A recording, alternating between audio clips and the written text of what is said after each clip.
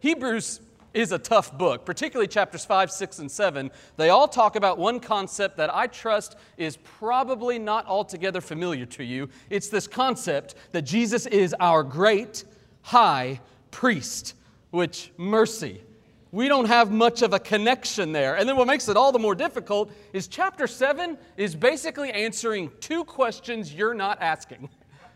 One question that chapter 7 asks is, how can Jesus actually be our high priest if he did not come from the tribe of Levi? Which, if you know your Bible, you'll know that priests only came from the tribe of Levi, but Jesus came from the tribe of Judah. How could he possibly be one of those priests?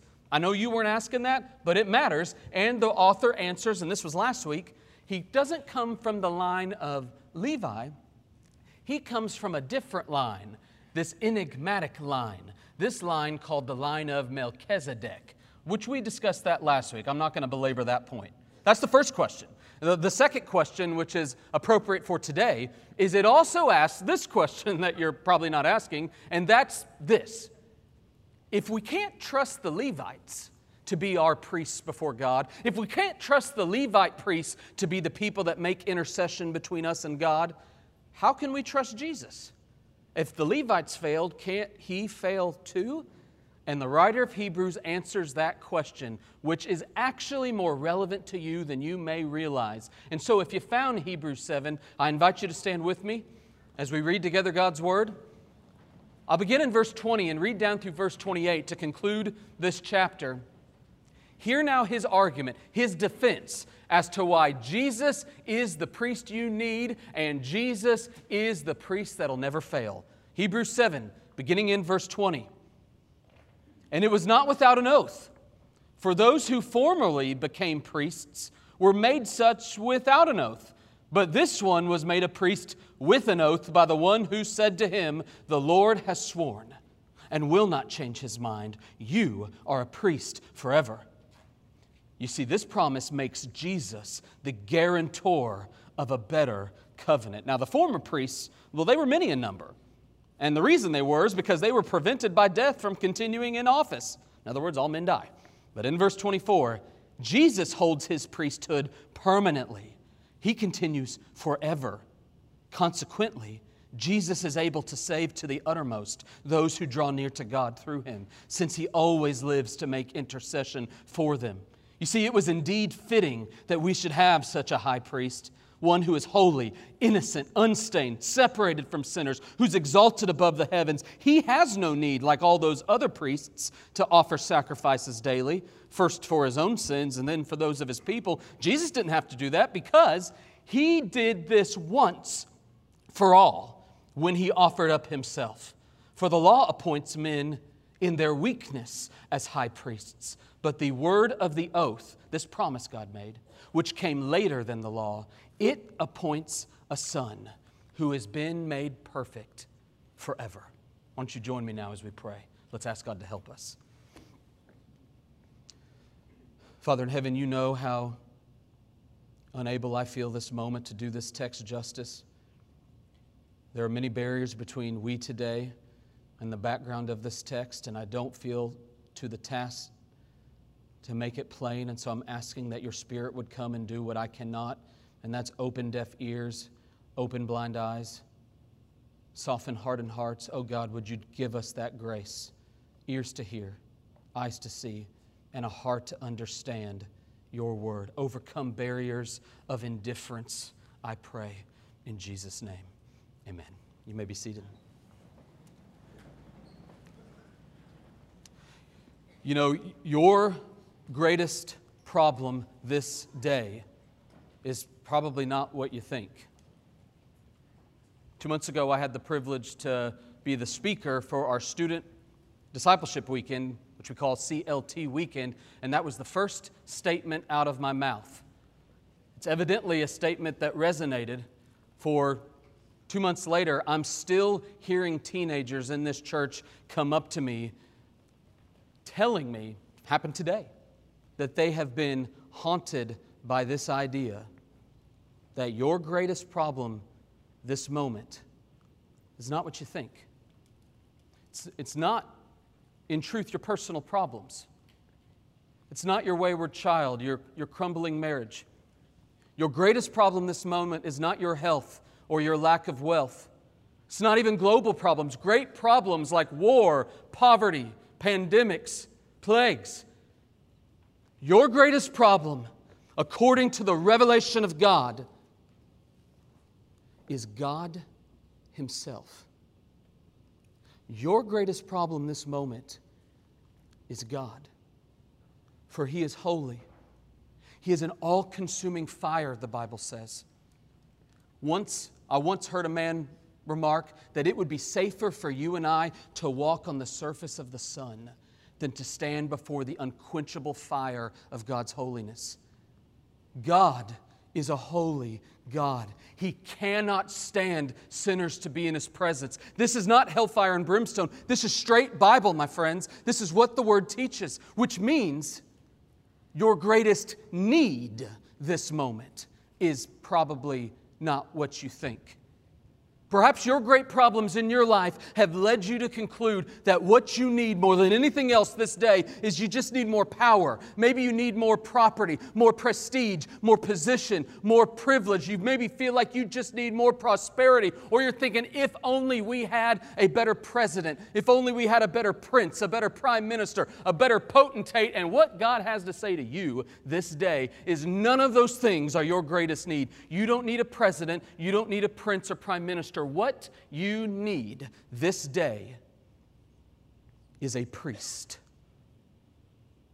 which ought to strike you funny, particularly any of you gathered here who have a background in, let's say, Roman Catholicism, Judaism, maybe Hinduism or Buddhism. For the concept of priest feels awfully un-Protestant. We don't have priests. We have pastors. We don't have men that stand between us and God. There's the priesthood of the believer. We all can go to our good God. And my friends, I want you to see that you desperately need a priest. Your greatest need this moment is what the Bible calls a great high priest. And if you think I'm overstating this, or this is just some little narrow band in Hebrews, I want you to see this is really a motif of the entire Bible. That you need something you probably never thought you needed. That you desperately this moment need a great high priest more than anything else this world has to offer. Just consider with me the narrative of the Bible. The Bible began with a holy God making mankind that rebelled against Him. And do you recall what happened immediately after Adam and Eve sinned? They were separated from God. And what was the great imagery of separation? They were booted out of the Garden of Eden, and a cherubim with a flaming sword, an angel, stood between we sinners and a holy God. The first hint that we have been separated. The rest of the Bible is a picture. All these illustrations, the whole Old Testament is one big illustration that God is holy and we are not, and we are separated from Him. For example, you see initially God gives a law to His people. He gives all these great rules, which seem crazy to us today, but they served a point. All the laws God gave in Exodus, which we see repeated in Leviticus and Numbers and Deuteronomy, all those laws exist to show that God is so holy we cannot come to Him. We cannot stand in His presence. Do you recall Moses on Mount Sinai when he received the law? He almost died. His face was glowing like he was radioactive. He came down and gave that law. He built a temple, and nobody could enter the temple but the priests. And nobody could come to the center of the temple or the tabernacle where the Ark of the Covenant was, where God's very presence was. No man, woman, or child could come in there but one man once a year. He was called the high priest. And it was such a scary moment for him that they eventually started tying a rope to his leg so that when he entered the Holy of Holies, if he did so unworthily and died, they could take the rope and pull him out and not die themselves. My friends, the Bible is one great illustration that your greatest problem this moment is not what you think. Your greatest need this day is not what you think. You desperately need a priest that is better than any of the priests this world has to offer. Remember, that's not the only narrative of the Bible. One great theme of the Bible, which makes a watching world scratch their head, is the theme of blood. For God instituted not just a tabernacle. Why did the priests exist? They existed to bring blood before God. Why so bloody? Because blood from the very beginning was God's sign that He would forgive sins. Recall what happened after Adam and Eve sinned. God slew an animal, so to speak. It says that He clothed Adam and Eve for the first time with the skins of an animal. And then you see beginning not long thereafter the sacrificial system. We know this because Cain brought the fruit of his labor, it was fruit. What does Abel bring? A sacrifice of blood. Who did God have regard for? Abel and the work of his hands, Cain and the work of his hands, or Abel and the work of grace? It was Abel and that bloody sacrifice. Blood is the symbol of the Bible. It is all throughout, but the Bible makes clear that we cannot come and make a sacrifice on our own. We cannot come and just slay an animal on our own. We cannot just kill an animal in the Old Testament and think God will forgive us. We need somebody to stand between us and a holy God. We need a mediator. We need what the Bible and many religions call a priest to stand between us. And the 7th chapter of Hebrews is using this archaic imagery to drive home a point to your heart and mind this Lord's Day. And here it is. Brothers and sisters, I know no easier, plainer way to say it than simply this. Jesus Christ is your greatest need. He is your greatest need this moment. For He is, in truth, your great high priest. Now, I just want you to ponder with me a moment what's going on in verses 20 through 28. There's an argument that he punctuates. For all the Jews, he's basically saying, the original audience that would have originally gotten Hebrews, he's saying, you guys need to recognize that Jesus is better than all the priests you've ever wanted. He's the priest you need. And what he's saying to you and I who don't interact with priests anymore is He is grabbing us by the collar and saying, "Oh, Hickory Grove, children whom I love, would you hear me? Jesus Christ, my Son, He is the priest you never knew you needed." I want to show you today 3 reasons why you and I need Jesus. Firstly, if you're taking notes, mark this down. I want you to see that Jesus promises what none can. He promises something that no other priest, no other man, no other religion has ever been able to promise. Now just consider with me. We all live in this society in a surround sound symphony of gospels. You just turn on the television and you're going to have somebody try to cry out to you that there is good news that they got for you. Just consider the so-called gospel of secularism. It basically is teaching a new generation, science will save you. If you just give yourself to this rational inquiry, you will find the salvation you seek. Oh, just give yourself to secularism. Or consider the so-called gospel of humanism, which is a technical way to say all the world thoughts, all the opinions, all the philosophies that basically say you can save yourself. You don't need somebody else to save you. You can make your own life what you want. You are the captain of your soul. You are the master of your fate. Or consider the so-called gospel that so many are hearing today of relativism, which basically says, well, anything goes. I mean, there's your flavor. That works for you. Hey, if you feel like you're getting saved by that, more power to you. But if that absolutely contradictory so-called gospel is good for you, well, hey, who am I to judge? Good for you. And I want you to see in this book that Jesus' words cut through that noise, cuts through the symphony. It is a note that goes over all the others, and He says, oh, no. All these so-called gospels that have all these promises, all these lies to you, I want you to see the gospel, unlike all gospels in the world, the gospel of Jesus, it alone can guarantee you something.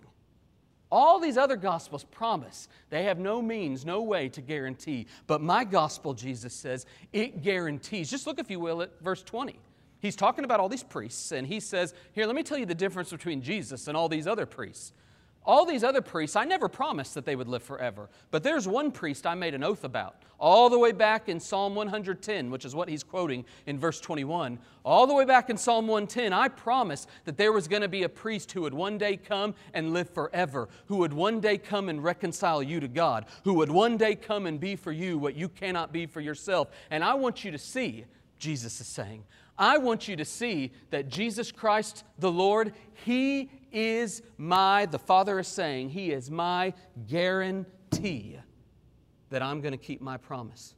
Now, I know that's lost on you, but when you see the word guarantor in verse 22, that word, it means like a surety or a security. For example, when I was a teenager and I got my first credit card, I couldn't just get a credit card. I had to have my father come and be on the account. He was a guarantee that if I didn't pay the debts, he would pay the debts. Now, I can assure you, he got off as a guarantor about as soon as he possibly could. But Jesus, He has come as our guarantor. He has come and paid the debt you could not pay. He is a living proof that God is going to keep His promise. Let me just say it like this. Jesus Christ is God's great guarantee to you that you will one day be saved. Just look to Him. And this is the point. This sounds like, well, of course. What are you trying to tell me? This is my word about as 101 as it gets. For you here that struggle with assurance, for you here that battle sin, consequently you just can't help but wrestle with the fact, maybe I'm not real. Am I real? That was my sermon a few weeks ago. Am I real? Could I be possibly real? How do I know that I know I'm saved? Hebrews is basically saying, stop looking within. Stop looking up. Just look to Jesus. Just start looking at Him. I want you to see Jesus is your guarantee. He is God's great guarantee to you. He has promised you what nobody can. He promises you in this book that He will save you. He did this at conversion. By the way, when you looked at Jesus in the past, He saved you. Just look unto me and be ye saved, all the ends of the earth, for I am God and there is no other, Isaiah tells us. He tells us to look to Him this day. If you want assurance of your salvation, just look to Jesus, and He alone can give you the assurance you need. Don't look at your life. Look to your Lord and say, I believe, oh God, help my unbelief. And one day, we're going to look to Him when we stand before Him in judgment. I'm going to stand before my judge, and I am not going to hold out my hands and say, Lord, look at what I've done. I will, with knees knocking, look at my Lord Jesus and say, Jesus, I'm looking to you. My only hope this moment before a holy God is that you stand between me and this God, and praise be to Him, Jesus will do just that. He will make you and I stand blameless before His presence one day with great joy. Oh, take heart. One of the reasons you and I need Jesus is because, firstly, nobody promises what He can. But secondly, I want you to notice, not only can He promise what none can, I want you to secondly see that He provides what none can. Look, if you will, at verse 23. In verse 23, He says, the former priests, well, they were many. They were prevented by death from continuing in office. They died, so you couldn't really trust them because they weren't going to stick around. But Jesus is unlike all those other priests. He has lived forever, and He continues forever. In other words, stop putting your hope, the writer of Hebrews is saying, in things that won't last, in false promises that will not hold. And by the way, just anecdotally as a pastor, I guess just as a person, there's nothing that distresses me, disturbs me, depresses me more than watching people I know and love, members of this church, members of my own family, buy a lie, set their hope in things that won't deliver, follow a promise that won't fulfill. Time and again have I watched a teenager exchange the truth of the gospel for some so-called gospel of LGBT sexual identity and freedom. How many times have I witnessed as a pastor somebody exchange the truth of the gospel in college for the lies of some new prevailing philosophy that some PhD is spouting? Oh, how many times have I as a pastor counseled young professionals, watching them who have been following after Christ, who have been sacrificing for the sake of His name, all of a sudden get the taste for materialism. And before you know it, their 20s are dedicated to expanding their bank account with little to no reference to God. Perhaps more than any other, how many couples have I had in my office over the last 15 years I've been a pastor, where I have seen couples who seem to be walking arm in arm with the Lord decide after several years of marriage they're bored with one another and think divorce is the fresh start they're looking for. Oh, see this day that where you may be placing your hope is not going to hold. That only Jesus can provide what you're looking for. My plea is that you would hang all your hope this day on Him. I want to show you 3 reasons why, 3 ways that you ought to hang all your hope on the Lord Jesus. 3 things He alone can provide for you. First off, notice that His hope is a permanent hope, because He says that Jesus is the priest that is permanent. He continues forever. That word permanently means unchanging, unshakable. In essence, it means this: Jesus is never going to change. All the old priests of the Old Testament did. There were 18 high priests in the first temple. They all died. There were 60 high priests in the second temple. They all died. There has been but one high priest who has resided in the temple of your heart, and He, my friends, shall never change. His is a permanent hope. So, just consider the implication. That means I am bound, Clint is bound, this church is bound to never, ever, ever change its message. We cannot adapt our gospel to the winds and directions of the day. We cannot. Indeed, we should not. Ours is a permanent hope. And for you, this means you're never going to outgrow this gospel. You need it. This gospel is not 101 that you no longer need. Some of you are like, Kyler, I'm done with the gospel. I'm ready for some meat. If you eat meat without the water of the gospel, you will choke on it. So as you are carving up your meat, as you are digging into God's Word, as you are learning, drink deeply of the refreshing water of the gospel of Jesus. For it is a permanent message. Ours in Christ is a permanent hope.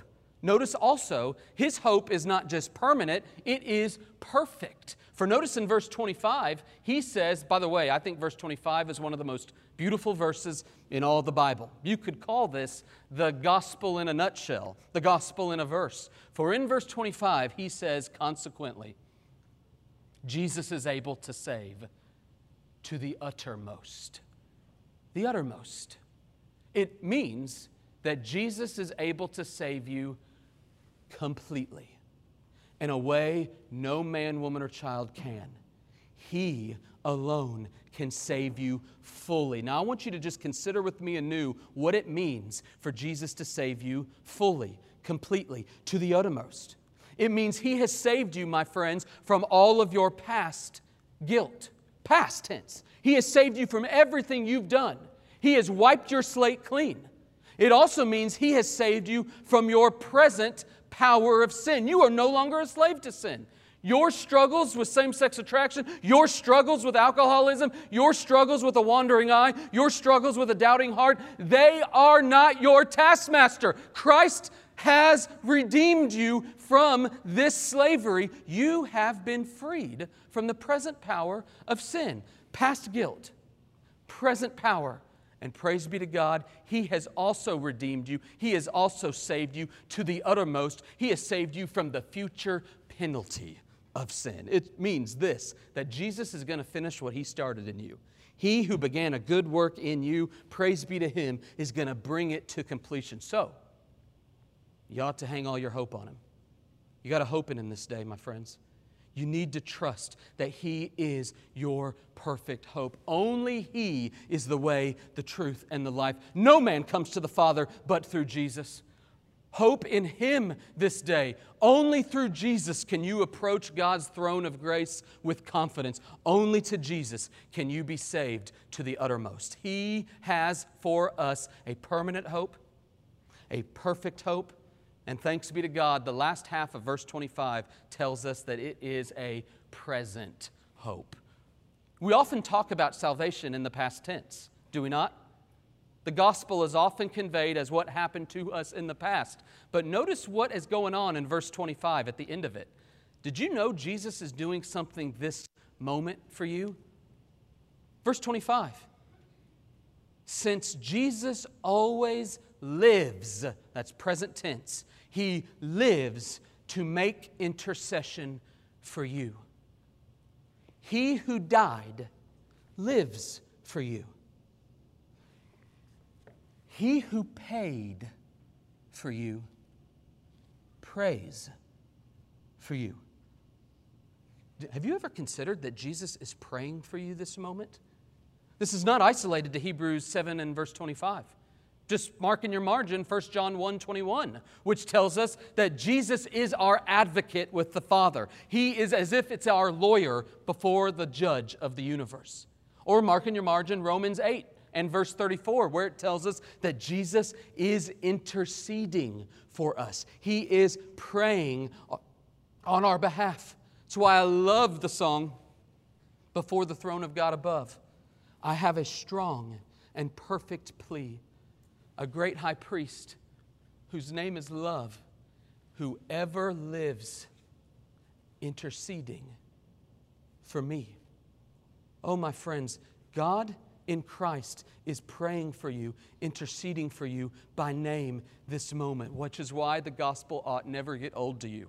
Oh, we have good news, for if we confess our sins, we can take heart that Jesus is faithful and just to forgive us our sins and to cleanse us from all unrighteousness. Why?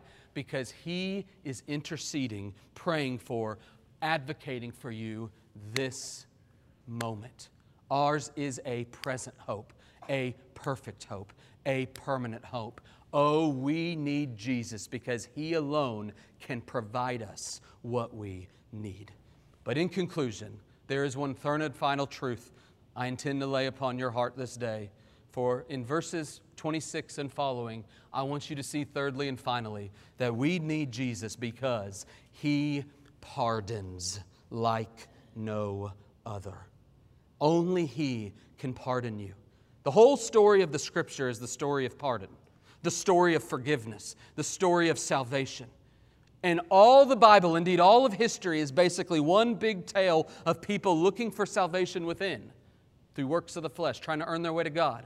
Or, even in the Bible, you see a lot of people looking around for salvation. If I just sacrifice this lamb, if I just obey this law this way, if I just follow all these rules, then I will be able to get my way to God. And Jesus comes and He crushes, He upends all of the insanity of the Pharisees and Sadducees. And He says all of this law existed for one reason, to get you to look up and start seeing that I am your only hope. It is not works of the flesh that save you. It is not works of the law that saves you. It is the works of Jesus, of Christ our Lord, that alone can save you. Which is why He says, beginning in verse 26, He says, it was indeed fitting that we get Jesus. It was altogether right and appropriate that Jesus come and do for us what we cannot do for ourselves. I want you to see three reasons in conclusion why it was fitting that we get Jesus Christ as our great high priest. Firstly, because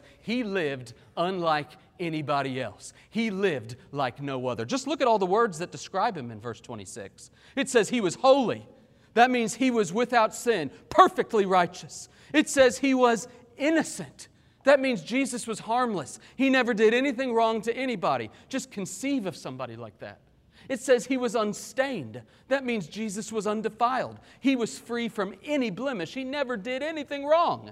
It says He was separated from sinners. That means that Jesus was in a league of His own, in a class of His own. He was totally different from the rest of us. Consequently, He is exalted. He is the name above all names. He is ascended before God, and consequently, He has no need to make a sacrifice for Himself because He never sinned. He doesn't have anything to atone for. So just think about this. You guys who know your Bible, did the first high priest Aaron look anything like that?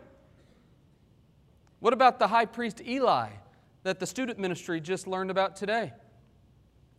What about the high priest Zadok or Annas or that infamous high priest Caiaphas, who was instrumental in crucifying our Lord. Can you imagine the glory and wonder of Jesus Christ, our great high priest, who lived like no other? But verse 27 makes clear, secondly, he died like no other. Just consider the matchless ministry of our great high priest who made his sacrifice, verse 27 says, once for all, when he offered up himself. I want to take you back to the temple court and imagine what happened on Calvary's cross. Jesus, our great high priest, stepped into his temple. It was not the Temple Mount. It was just outside the temple walls. His temple was the Mount of Calvary, Golgotha. And instead of an altar, his altar was a cross. And there his sacrifice, a spotless lamb, unblemished, the Lamb of God who takes away the sin of the world. This lamb was slain on the altar of this cross.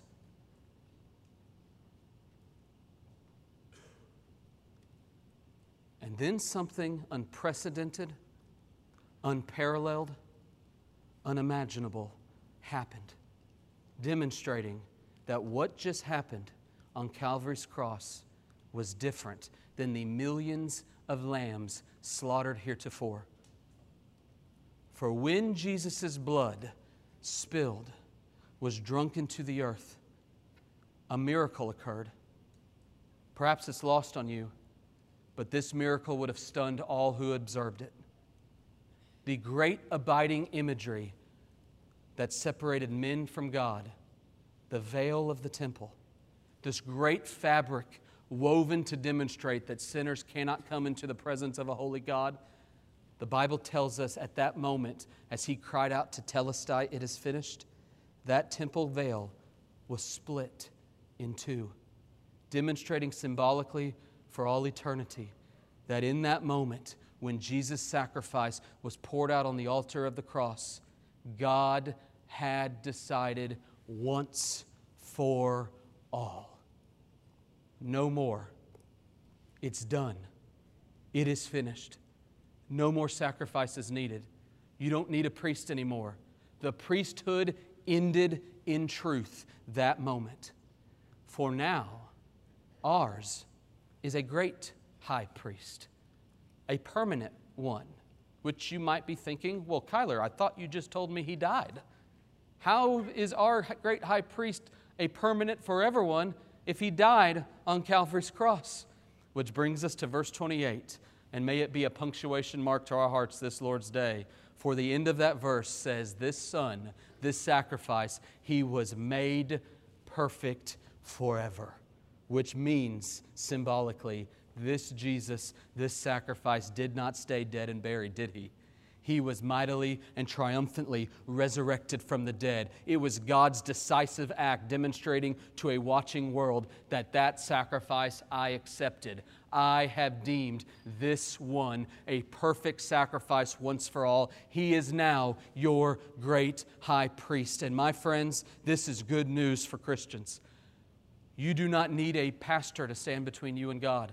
I am a mere man. I have merely been called to shepherd you. God hears my prayers like He hears yours. You don't need a priest. Don't go to your local Catholic church. Don't go to your Jewish temple. Don't go to a Hindu temple. Don't go look for somebody to stand between you and God. You have a great high priest whose name is love, who ever lives and pleads for you. Yours is a great high priest who has made it possible for you to stand in the presence of a holy God. And so today, for those of you who this is new for you, I pray you hear one final time, your greatest problem this moment is not what you think. God has brought you to this church this day for you to hear that you need Him in a way you never realized. Your greatest problem this moment is God, which means your greatest need this moment is for somebody to come and do for you what you could never do for yourself. And you have that in Jesus Christ, who this Bible calls our great high priest. Oh, Hickory Grove, believers who have tasted and seen that God is good, would you join me as we sing in a moment and cry out with thankful hearts that our God is our great high priest. May I say it so simply that every child in this room can understand, and may God seal it to your soul this day. Dear church, you need Jesus. Would you join me as we pray? With your heads bowed as we go to the Lord, we will come before His throne of grace this day with confidence that we need not fear His all-consuming holy fire, for we have an advocate, an intercessor, a great high priest in Jesus, who lived like no other, died like no other, and lives like no other. We have one who has come and promised what no man can in this world. We have one who has come and provided a hope that no hope in this world can offer. We have one who has come and pardoned you, forgiven you, saved you like none can. Oh, would you join me in praying to our good, gracious God, who is our greatest need. Father in heaven, I pray that you would stir in the hearts of your people, that for those who know that they have not been made right with you, who know that you are a great problem for them, who know that they need to be saved and aren't, I pray as we stand and sing in a moment that you would stir in their hearts and that they would come. For the vast crowd here today, I trust, would you stir in their hearts and mine a renewed thanksgiving to God that you have provided Jesus Christ our Lord, our great high priest, our only hope. What a hope we have. Oh, would I and all of my dear friends this day hang all of our hope on you. And I pray this in Jesus' name. Amen. Why don't you stand to your feet? And as Gerald leads us in before the throne of God above, let's do so with grateful hearts that this throne is a throne of grace. Let's sing together.